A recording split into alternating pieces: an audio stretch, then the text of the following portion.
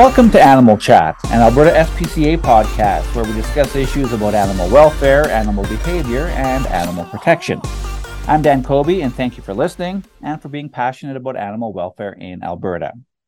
November is Family Violence Awareness Month in Alberta, so this episode is dedicated to talking about seniors' affordable housing and how allowing pets in this type of housing can improve the health of older adults and, in some cases, keep them out of abusive relationships. We hope we can convince some landlords and even those who oversee affordable housing projects to be more open to allowing pets. My guest today is Michelle Markham, who is the manager, Seniors Safe House at Sage Seniors Association. Michelle, thank you for joining us today. Thank you so much. So pleased to be here. So off the top, Michelle, maybe you can explain what Sage is all about and what your role is with the organization. Right. Thanks. So SAGE is a seniors association that has been in existence since the 1970s. It was started by a group of older adults who were retired or semi-retired. Like a lot of senior centers, we have the fun social recreation stuff, but we also have education, and we have the Senior Safe House shelter.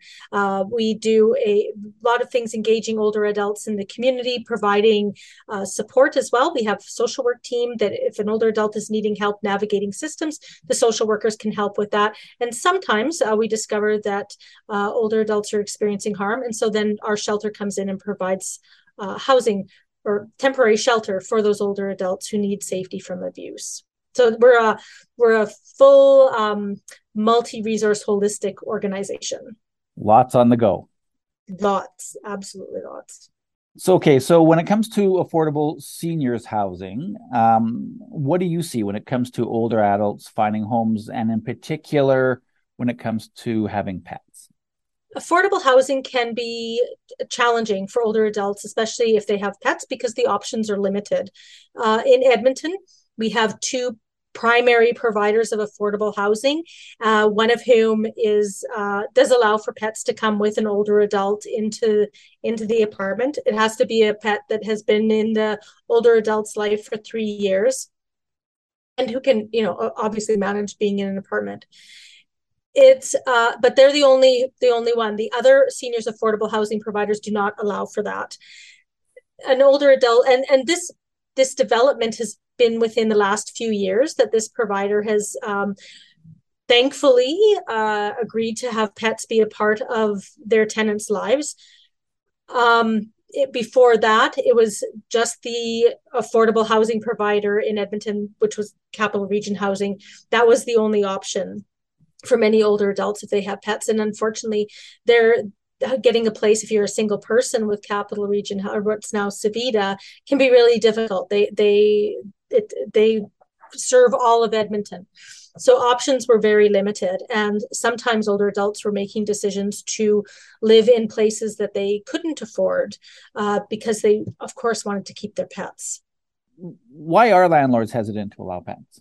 What we have heard, and there's a bit of reluctance to say categorically this is our stance and this is why, but what we've been able to glean is that there is concern that an older adult's circumstance can change, health can change, and then what happens to the pet. I would say that could happen to anybody. I have pets. My health could change as well.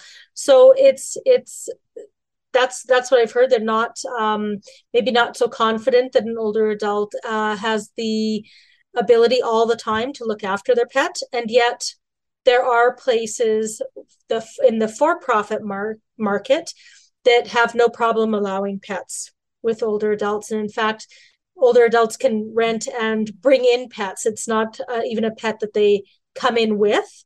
So the one housing provider that does allow for pets, that pet comes with the older adult. They can't move into the place and then obtain a pet. So that's what we've been told, is that it's about the ability to care for. And yet clearly in the for-market world, they've figured out that older adults can take care of their pets or figure out a plan for the pets to be taken care of if something happens health-wise and they need some assistance or need to organize something. Well, okay, we'll expand on that a little bit down the road in the podcast. Let's talk about Hmm. the benefits of having pets first. So we're here to argue today that allowing pets in any type of housing, subsidized housing included, has significant benefits for the pet owner, especially when we're talking about older adults. There's plenty of research that demonstrates this. It's not just an opinion that you or I would Hmm. have. Can you go through what those benefits are? Absolutely. We know, again, through research, that isolation and loneliness can have significant health impacts on human beings, period, in particular on older adults, because older adults are at a stage of life where possibly there is more experiences of loneliness and isolation as a result of life stage, whether it's health issues or peers are dying, family have gone off to other places. So isolation and loneliness is a particular challenge for older adults, and the companionship of an animal, like you said, the research has shown has great mental health, physical health benefits to older adults. They establish a routine, they have someone to care for, they always have somebody to look after, and that sense of purpose is priceless. It's I think the I think we can all agree the benefits far outweigh any potential negatives that could be the result of older adults owning a pet. Michelle, it's Family Violence Awareness Month, November, when we're recording this. So, as we mentioned off the top, your experience demonstrates that allowing older adults to live in housing that allows pets can actually help individuals avoid situations where they can be at risk of abuse. Can you explain how that works? Right. So having a pet could be a protective factor. We know one of the risk factors for older adults to experience abuse is isolation and loneliness and a uh, lack of purpose. So having that pet fill that gap can protect the older adult from that experience. They're maybe less likely to get interactions from the telephone scammer or taking up with somebody who's befriending them, who's feeling that need for companionship, and that person could be taking advantage of them. People who are sad and lonely or isolated and lonely may make decisions to bring people into their lives who are not safe. We see that, unfortunately. We see where an older adult has been befriended by somebody and says that this person is either A, their fiance, or B, their best friend. They're just looking out for them and they're giving them their money. But I would argue that having a pet, having that purpose, having that um, feeling of loneliness and isolation decreased or diminished as a result of having a pet would be a protective factor for preventing abuse, hopefully. And there's the side benefit of having a pet as well, and maybe it's not even a side benefit, is that if the person is healthy and the pet is what's contributing to that, the person is probably less likely to end up in hospital, say, or Yeah. have any type of a situation where they might need medical intervention because they have something that's keeping them motivated and moving forward. Yeah, exactly. They're out taking the dog out for a walk if they're in an apartment building. It's my spouse and I live in an apartment building. We have two dogs. We can't walk down the street without people engaging with us because of the dogs. So it would be the same experience with an older adult. So not only are you out and engaging with the dog and being healthy, contributing to your physical health, you're also interacting with people in a different way as well. So I think the benefits are just invaluable and manyfold. So, as we mentioned earlier, landlords can be concerned that allowing pets in seniors' affordable housing or any affordable housing brings with it some risks, and I think that's the case for any landlord. Yeah. But I think one of the things that you mentioned earlier was that there's concern that with this older adults that if the pet owner needs to say go in hospital because they have a medical episode of some kind or maybe be moved to assisted living, something needs to happen with the pet in the interim. But these are situations that can be managed. I believe so. I believe it's ensuring that you have a plan in place. So the affordable housing provider that does allow for pets, they want to know that there's an emergency contact should something happen. Who do they call if to support the pet if something happens to the older adult? But I think there's also other creative ways that we can assist older adults in maintaining having their pets in their home and ensuring that the pet is taken care of. We have decision making documents for ourselves. We have power of attorney and personal directive. Why wouldn't we support older adults in doing the same kind of planning for their pet and have something in writing that is kept somewhere? um, I think volunteers are a wonderful resource. I think there's creative ways to do it. If the for-profit companies can do it, I think our affordable not-for-profit organizations can as well. Well, and this is the time to jump in with a plug for the Alberta SPCA's pet safekeeping and crisis care programs, which for those who may not know about what we offer, it's temporary care for pets for people who are either leaving family violence situations and they need somewhere for the pet to go while they seek shelter, or in the crisis care program, it would be for people who say are experiencing any number of different crises, such as going into a hospital for medical treatment and they need someone to care for their pet for a short period of time. That's what we do, and we do it free of charge. And while the pets are in our care, we'll make sure that they get the latest in their health checkups as well. Mm-hmm. And make sure that they're well taken care of, and we'll send updates to the pet owner on how the animal's doing. And if the situation arises where the animal can't go back with the owner because they're being moved to a different situation, assisted living may not allow pets, we'll manage that situation on our end as well. The program, I would well imagine, is very useful to your organization. Absolutely. We have older adults who would not leave the abusive or harmful situation they're in without the support of the pet safekeeping program and being able to have their pet taken care of while they're in our shelter. It has been a huge benefit to the older adults who we've worked with, who've done so, who may be in a situation where they haven't been able to even access the medical care for the pet.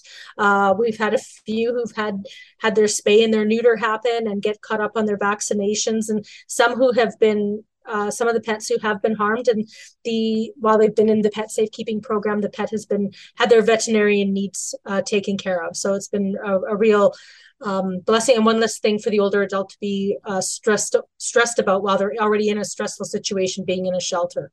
Now, the challenge ends up being is we both know when the person moves into new housing, trying to find that place that allows the pets. What kind of delays do you see? Well, fortunately, not as much as we did before, but we are seeing delays. We're seeing delays across the board with or without a pet right now. Everybody is with affordable housing. I just need to preface that. But with the provider who does take pets, we can put in an application and there isn't an interview, which is the next step in the process, until as much as 6 weeks down the road. So that's a long time for a pet to be in the pet safekeeping program. It is not ideal. So I guess as we work to wrap up our conversation, if we got to a place where there was more affordable housing for older adults and their pets, we would, of course, then ensure that there's some sort of support for those owners should they be unable to care for their animal for a short period of time. If we got to that scenario, we would expect a healthier senior population, probably less burden on the healthcare system, we would hope. And we would also have potentially more homes for older pets, because I would think that seniors would probably be taking in animals that are adult already, not kittens, who may be looking for a home for the next 5 to 8 years instead of 15 to 20. Exactly. So it would be, from where we sit, a win-win for our organizations, for the animal owners, and for the animals. Yes, most definitely. Yeah.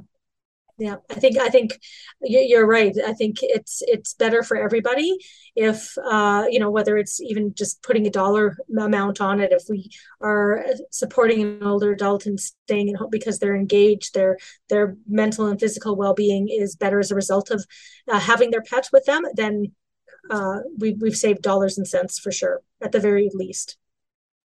And pets are happier and animal owners are happier. So certainly Mhm. something we'd like to see. And I know from our point of view, there's always a challenge in trying to find places that will allow pets, regardless of the age of the animal owner, Absolutely. because we want them to be together. Because we know even someone who may not have a permanent home, if they have an animal with them, it gives them purpose to continue looking for that permanent home.